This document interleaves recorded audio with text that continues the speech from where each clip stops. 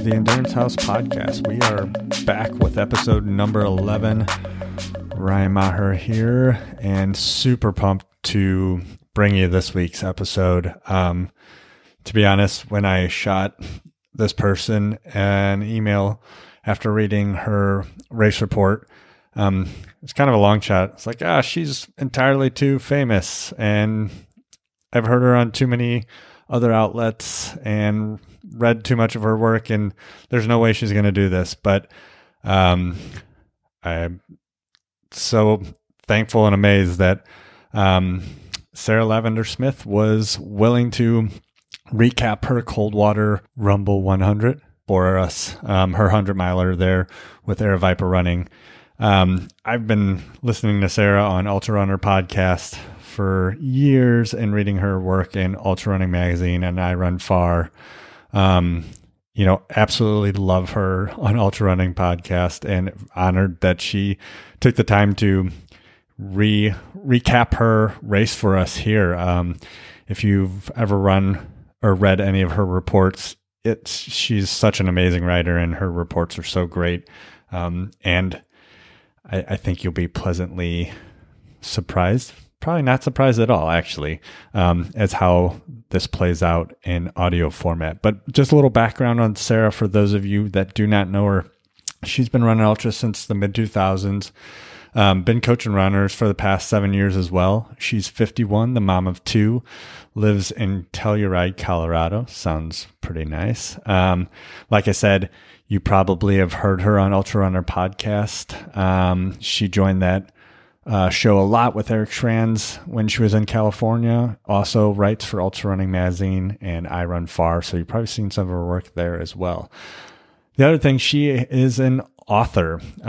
She's got a great book called The Trail Runner's Companion, a step-by-step guide to trail running and racing from 5Ks to ultras.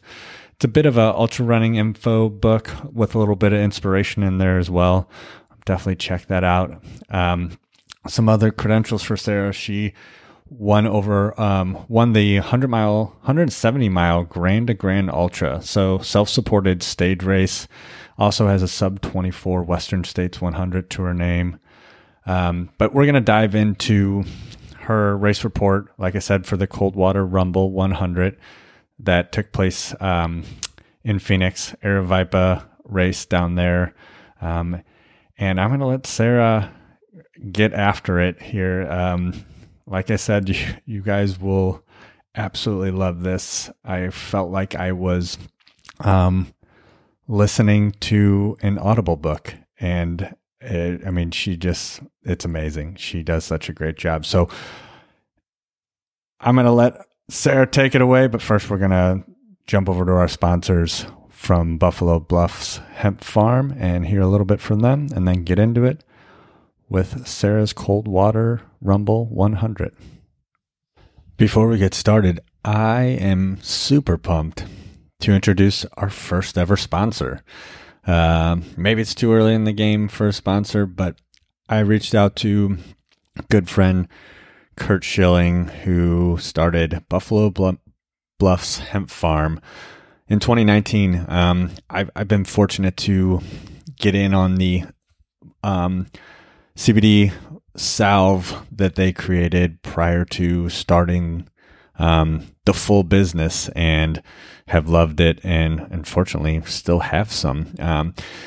The great thing about what they're doing down there, and I think this is something super unique to the CBD and hemp game that a lot of companies aren't providing, is they're growing their hemp on a farm that received no chemical herbicides, pesticides, or fertilizers, and the soil didn't have any tillage methods in years on their farm. So, you hear all natural, and you're probably not really getting that from a lot of places, but Buffalo Bluffs, they are literally taking it to the natural state. So you're getting a quality product from them. So if you're in the market for CBD or hemp, please check them out at buffalobluffshemp.com. Like I said, I use the salve for muscle and joint relief. They have tinctures. They also have smokable flower. And they're just great people and ultra runners. So you know that what they're creating down there is geared very much so to athletes, as well as just the everyday person looking for a little bit of relief. So check them out. We have a code for 20% off for your first order, and that code is simply the Endurance House.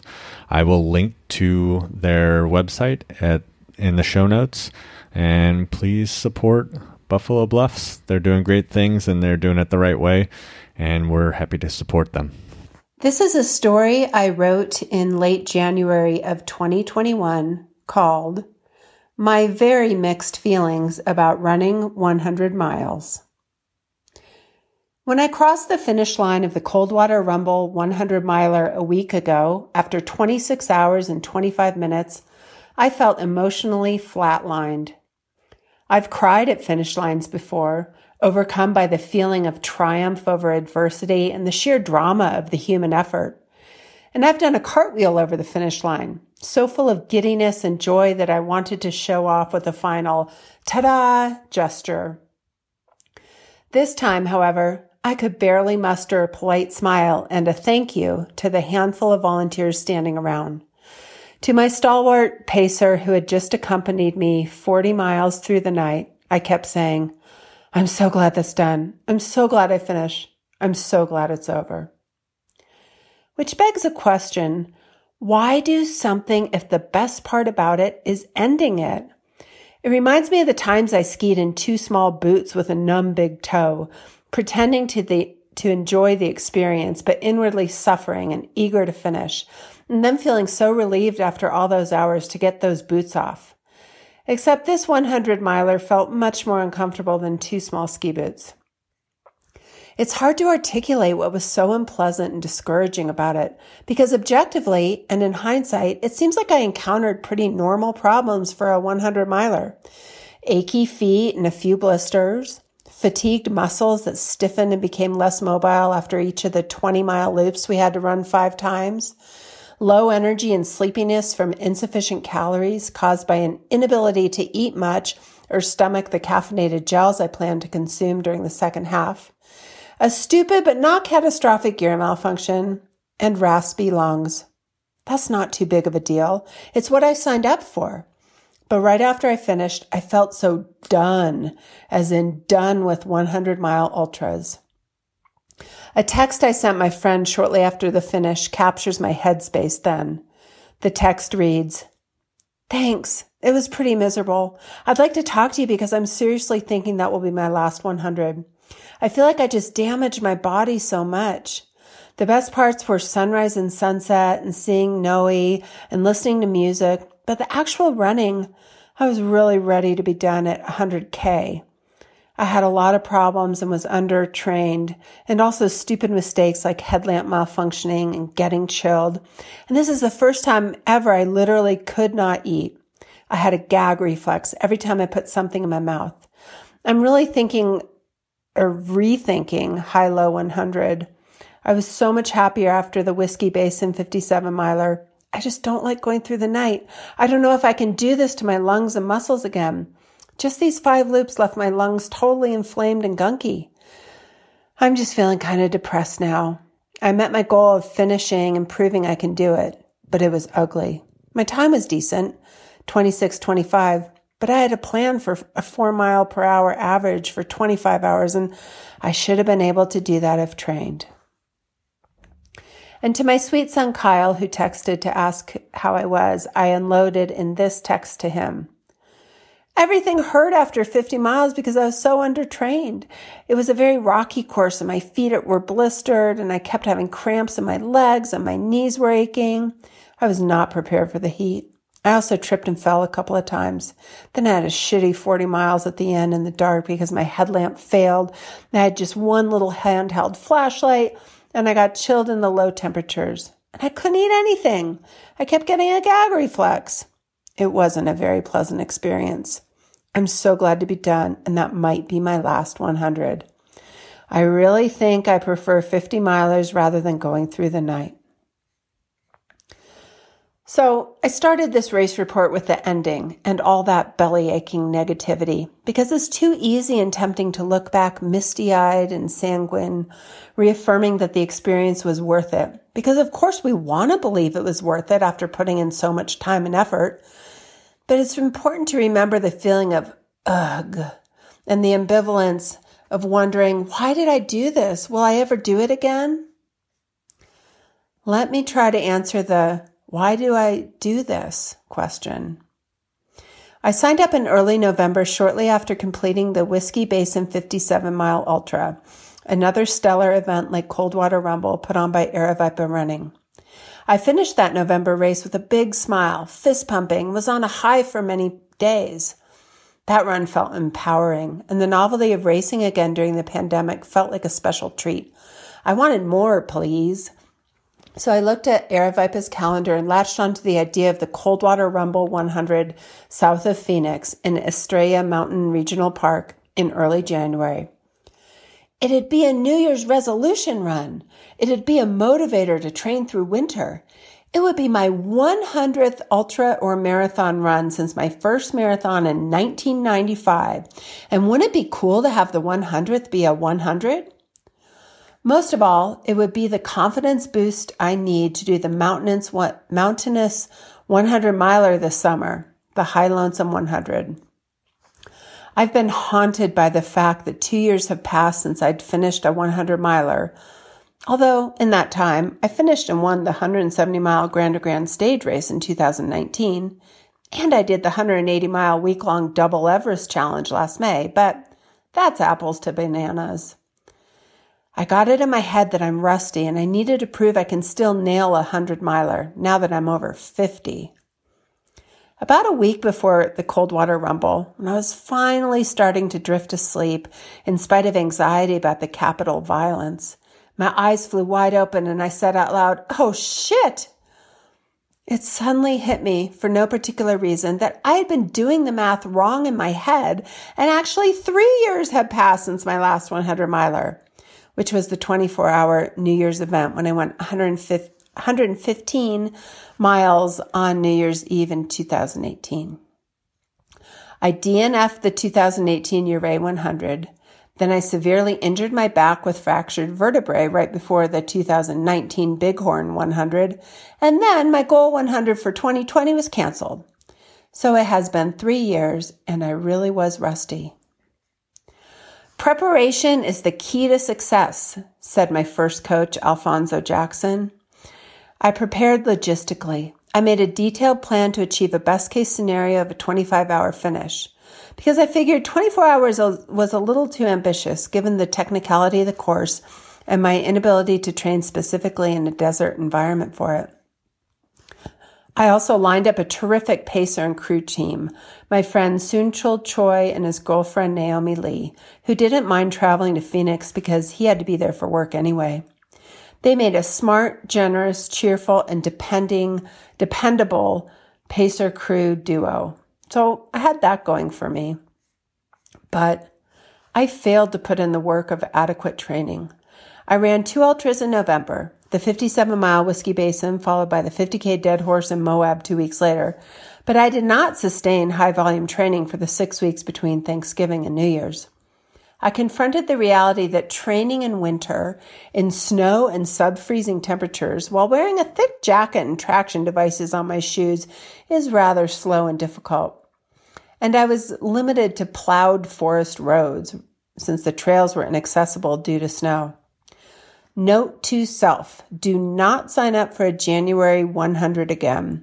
Take time off from structured training in December. I did 3 lackluster 20-mile training runs in December. My weekly mileage hovered in the 40s and 50s, whereas normally for 100-mile training, I get up to 70-plus miles per week for several weeks. I planned an extra long run in late December of 37 miles, or approximately 8 hours, and I cut it short at 27 miles and a little over 5 hours, totally discouraged by fatigue and lower back pain. So I lined up to start the Coldwater Rumble 100 at 6 a.m. on Saturday, January 16, with trepidation balanced by determination. I realized that to traverse the 100 miles, I had to make the finish non-negotiable. I eliminated quitting as an option. I only needed to remind myself of the disappointment from that 2018 Uray 100 DNF to harden my resolve. So I actually felt pretty confident I would finish no matter what. I just feared the experience. The route features a 20-mile loop through desert with only about 1,400 feet of elevation gain each loop. That sounds easy, but it's a deceptively difficult course due to the terrain and reportedly much harder than Aravaipa's Javelina 100, which also is a 5 times 20-mile loop course in the desert. Many parts of Coldwater Rumble are rocky. One stretch features some deep sand.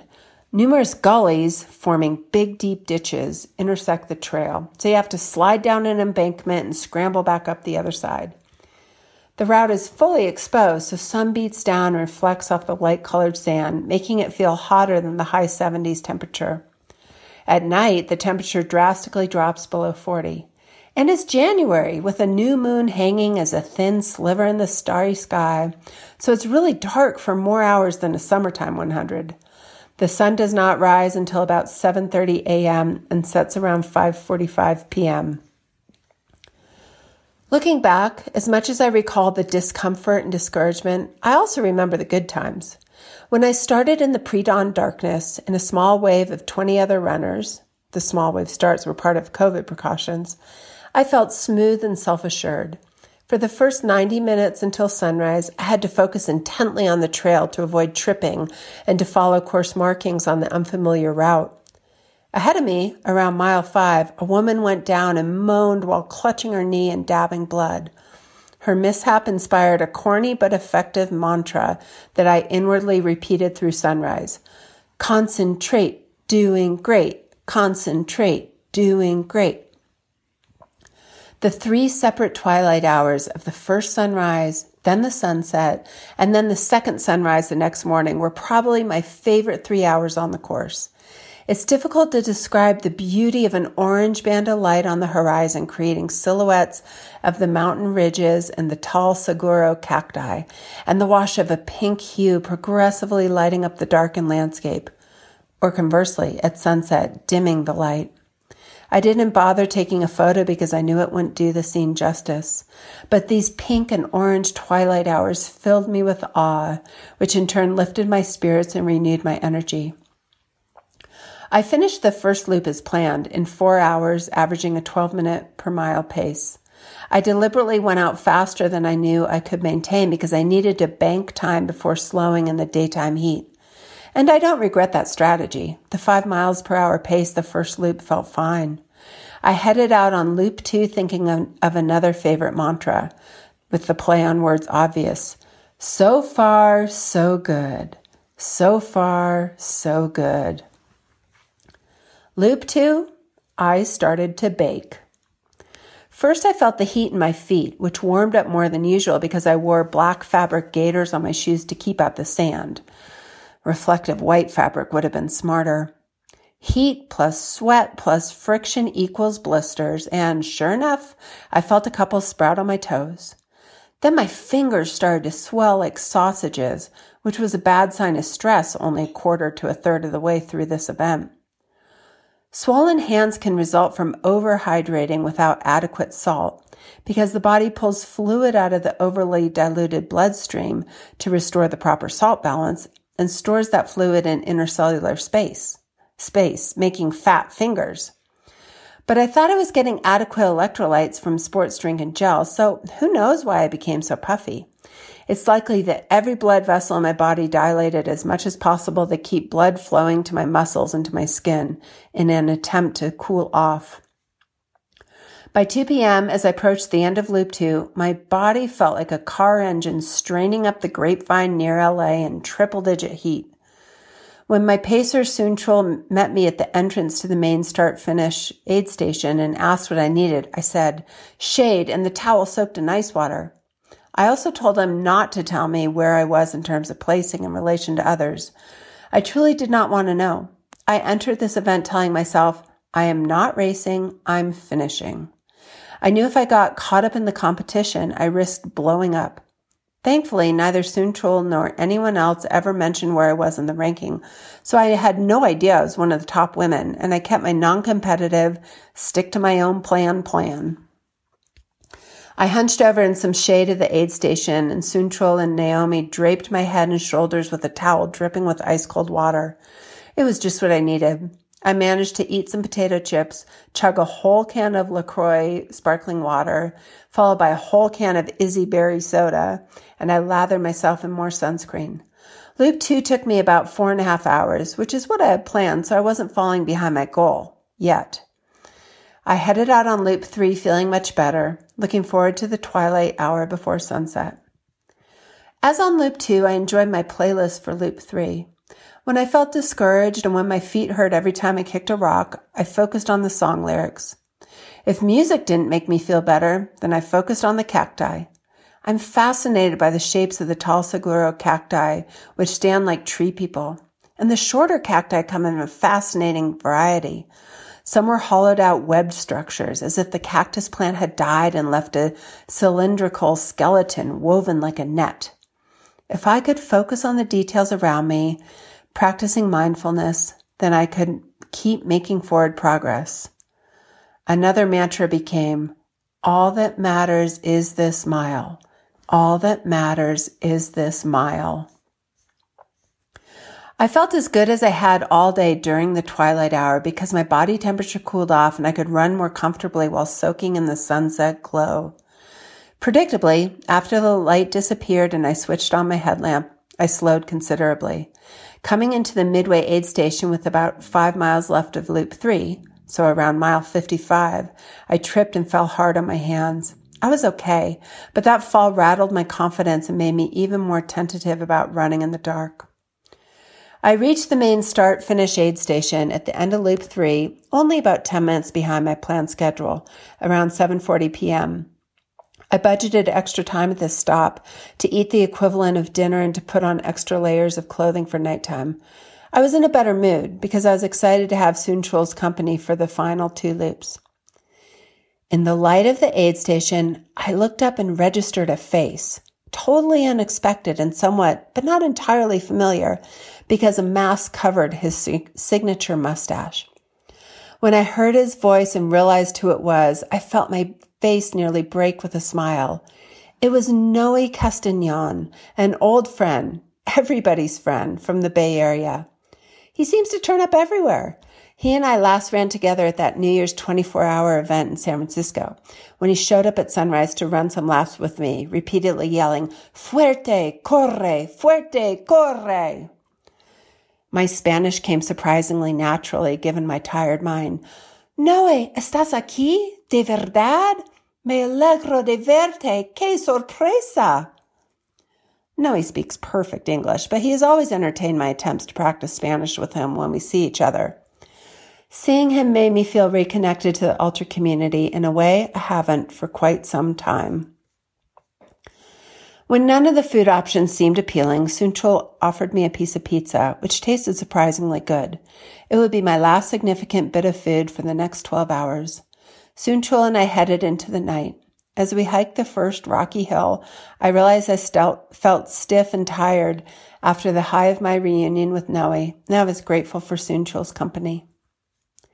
I honestly don't remember much about Loop 4, except it was nice chatting with Soonchul and playing tour guide to every segment of the route since he had not run it before, but I was by now thoroughly familiar with it. I also stopped repeatedly to pee. I think he was shocked by how much and how frequently I had to urinate. I myself was kind of shocked. I knew the scientific explanation, which was cold diuresis.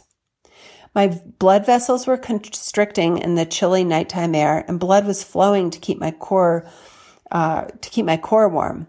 And this stimulated my kidneys. I hadn't peed much during the day due to stress, but I had stored gallons of fluid. I couldn't believe how much I had to go on Loop 4. While it felt relieving, it contributed to my stiffness and let a chill creep into my extremities while having to start and stop so frequently, unable to get it into a rhythm of sustained running. Midway through Loop 4, a food aversion also kicked in. Goo gels, which I normally always can suck down, seemed so nasty that I stopped trying them as an option. The nicely prepared quesadillas and homemade potato soup at the aid station also got stuck in my throat. I literally did not want anything in my mouth. Ginger ale and diluted Gatorade became the only things I could swallow in small sips. We made it to the end of Loop 4, mile 80, around 1:45 in the morning, which was only about 15 minutes off my plan, so I was still doing pretty well. But I felt so depleted and grumpy that I decided to give myself extra time to rejuvenate and try to eat. The blisters that had been talking to me were now shouting, and I could feel grit in my socks. Soon Chul convinced me to take time to fix my feet so the final lap would feel better. He and Naomi bundled me in a blanket and a down puffy, and for the first time since the start, I let myself sit in the chair. You know the saying, beware the chair. We stripped off my gaiters, shoes, and socks, and Naomi asserted herself with cleaning my toes and popping my blisters. I was impressed. My feet were disgusting, but she didn't wince. Later, I discovered she has a nursing degree, so that helps explain her skilled caregiving. My feet felt better in clean socks and fresh shoes, but the rest of me felt clumsy and cold. In spite of all the layers, I caught a bone-deep chill. I tried to eat what they offered, and I managed a few bites of avocado and a single lump of potato from the potato soup. But food was not my friend on this night. I realized I had to get moving or I would be stuck in that chair. When I stood to move, I nearly fell over. My jaw started spasming with big chatters, and my shoulders got all herky-jerky. When I tried to walk, I stumbled along the quarter-mile paved stretch to the trail, the same stretch I had vowed at the start to always run, and now I could barely walk it.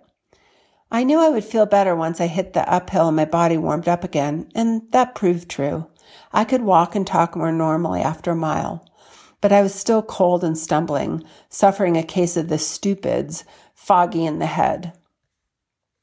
The main thing I recall from Loop 5 is saying to every intersection on the route and every loose rock gully, goodbye and good riddance. My only source of pleasure derived from knowing I would never have to pass that spot again. Every step, every completed section got me closer to finishing, and that fact sustained me when everything hurt. My lungs hurt when I breathed deeply. My knees hurt when I went down a hill. With every footfall, my feet and quads registered sharp twinges as if being jabbed with a skewer. Even my eyeballs hurt when I blinked because my eyes were too dry.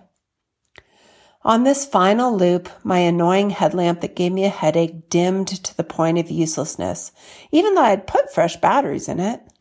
Thankfully, I had a handheld light, but it dimmed also. Soonchul's light was strong enough for both of us, so I ran closer by his side. At around mile 90, he paused to swap out his headlamp's battery, using the dying light of my flashlight.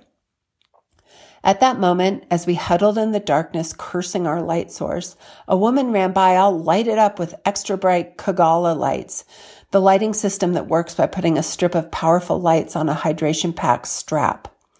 I had tried to buy Kagala lights right before the race, but they were sold out and backordered, presumably due to supply and distribution problems caused by the pandemic. I felt a wave of jealousy toward this woman. But then she called out, "Hey, Sarah," and I realized it was Jess Mullen, whom I like and admire. I was surprised because I thought she had been ahead of me all day. I was glad she was having a good finish. If not me, then her. She would end up finishing second woman in just under 26 hours. I knew I'd fallen way behind my goal of a 25-hour finish, even 26 hours, based on our snail's pace and my 2 long stops at aid station, trying unsuccessfully to choke down food. But I knew I would finish. I just had to get the work done. Every mile dragged. I cheered myself up with the prospect of dawn, and indeed daybreak was lovely. The sun came up. I warmed up enough to take off my down puffy and tie it around my waist, and I kept shuffling forward, repeatedly breaking into a run for a 30-second burst, but then resigning myself to hiking. I just wanted it to be over. Please, make it stop. Naomi thoughtfully had positioned herself at the base of the final hill to await our arrival. Standing in the freezing cold, waiting for us for who knows how long, she remained so cheerful and seemed so excited to see us. I wanted to mirror her enthusiasm, but I just felt badly that I had dragged her and Sunchul out for a night that at the time seemed almost pointless. "Thank you so much for being here," I told her. "I'm so sorry you had to wait so long." The three of us jogged the short paved stretch to the finish together, and I crossed the line at 26 hours, 24 minutes, and 56 seconds. At that moment, I did not care. It did not matter. The only thing that mattered to me was going to the bathroom, taking off my gross shorts whose elastic band on the liner had started to chafe my crotch, throwing those shorts in the trash, putting on fresh leggings, and washing my hands with soap. I did all of those things, and then I was able to hang out at the finish line with Sunchul and Naomi and thank them repeatedly and mention how glad I was to be done. I was informed that I had placed third female, to which I ungratefully replied within earshot of the race director, "Well, that must mean this event has a pretty small and uncompetitive field." He looked hurt, and I wished I could take back the remark. But it's true. I should not have earned a podium spot. I got third only because the female finishers numbered a measly 7. I was mid-pack overall, 27th out of 48 finishers. The event had a pretty high DNF rate. Out of 86 starters, 38 dropped. But I was grateful for the third place prize and the buckle because Era Viper does such a cool job designing and laser cutting their awards. I made it back to my hotel room and felt defeated in spite of finishing because I felt so trashed. The final 40 miles had been a sufferfest in spite of my pacer's best efforts to support me. My whole body felt damaged. My skin was sunburned, my breathing triggered coughing fits in spite of using an asthma inhaler, and every muscle ached. I could not stop thinking about the summertime High Lonesome 100 and second-guessing my desire to run it. Coldwater Rumble is a much easier 100 than High Lonesome. High Lonesome will take me around 36 hours instead of 26. Given how weak I felt in the second half of this 100, what am I getting myself into with High Lonesome? Then another ultra-running friend wisely and kindly messaged, "What's the rule some people like to follow? Don't make any decisions a week out from running an ultra, especially a 100. So I'll return to the question I posed near the top. Will I ever again? Predictably, with each passing day this past week, I began to view my mid-race difficulties and discomfort from a new perspective.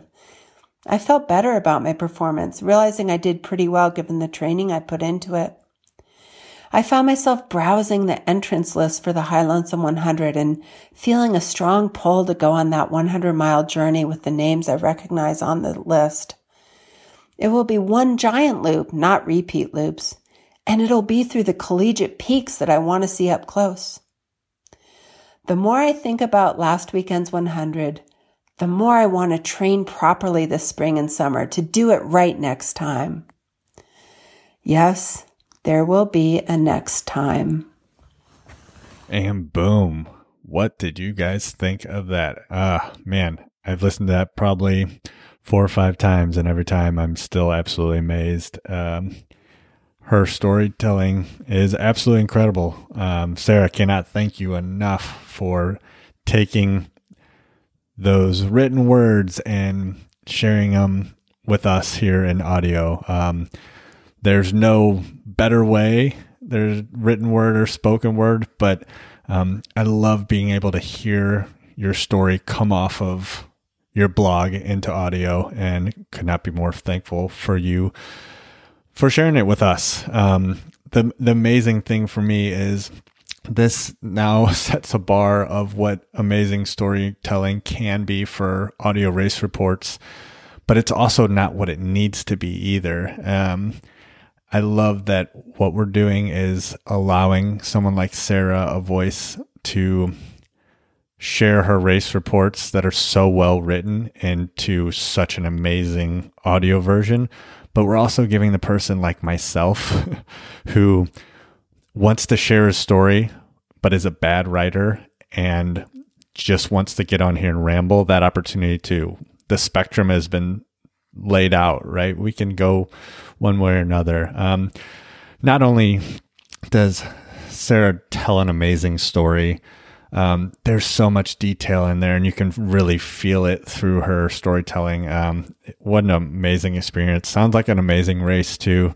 Nothing like getting out to Arizona and running 100 miles in the winter, when most places are pretty miserable to run in the winter, unless you're a winter ultra runner. I'm going to share all the places that you can find Sarah and follow along. Like I said, her book's amazing. Go grab it. The Runner's Companion. You can find more of her blogs and her stories over at therunnerstrip.com. That is where I found her report, and I've read all of them, and hopefully we have Sarah on again sharing another one of her race reports with us, because this was absolute gold. Thank you guys for listening to episode 11. Thank you, Sarah, again. Please check her out in the show notes. I'll have everything posted there. If you want to send over a race report, please hit us up at theendurancehouse@gmail.com. We have also launched a Patreon page. We want to provide more of these. I don't want to do once a week. I want to do multiple a week, but that needs a little bit of support. So if anyone's enjoying what we're doing and wants to hear more, help us out over at Patreon. It's The Endurance House. If you go to patreon.com, we would love to start pumping out more of these and building a stronger base and supporting more races out there too, giving you guys more information about what's out there and if you want to run it or not. That's what these race reports do. So thank you again for listening, and we'll be back with episode 12 next Thursday.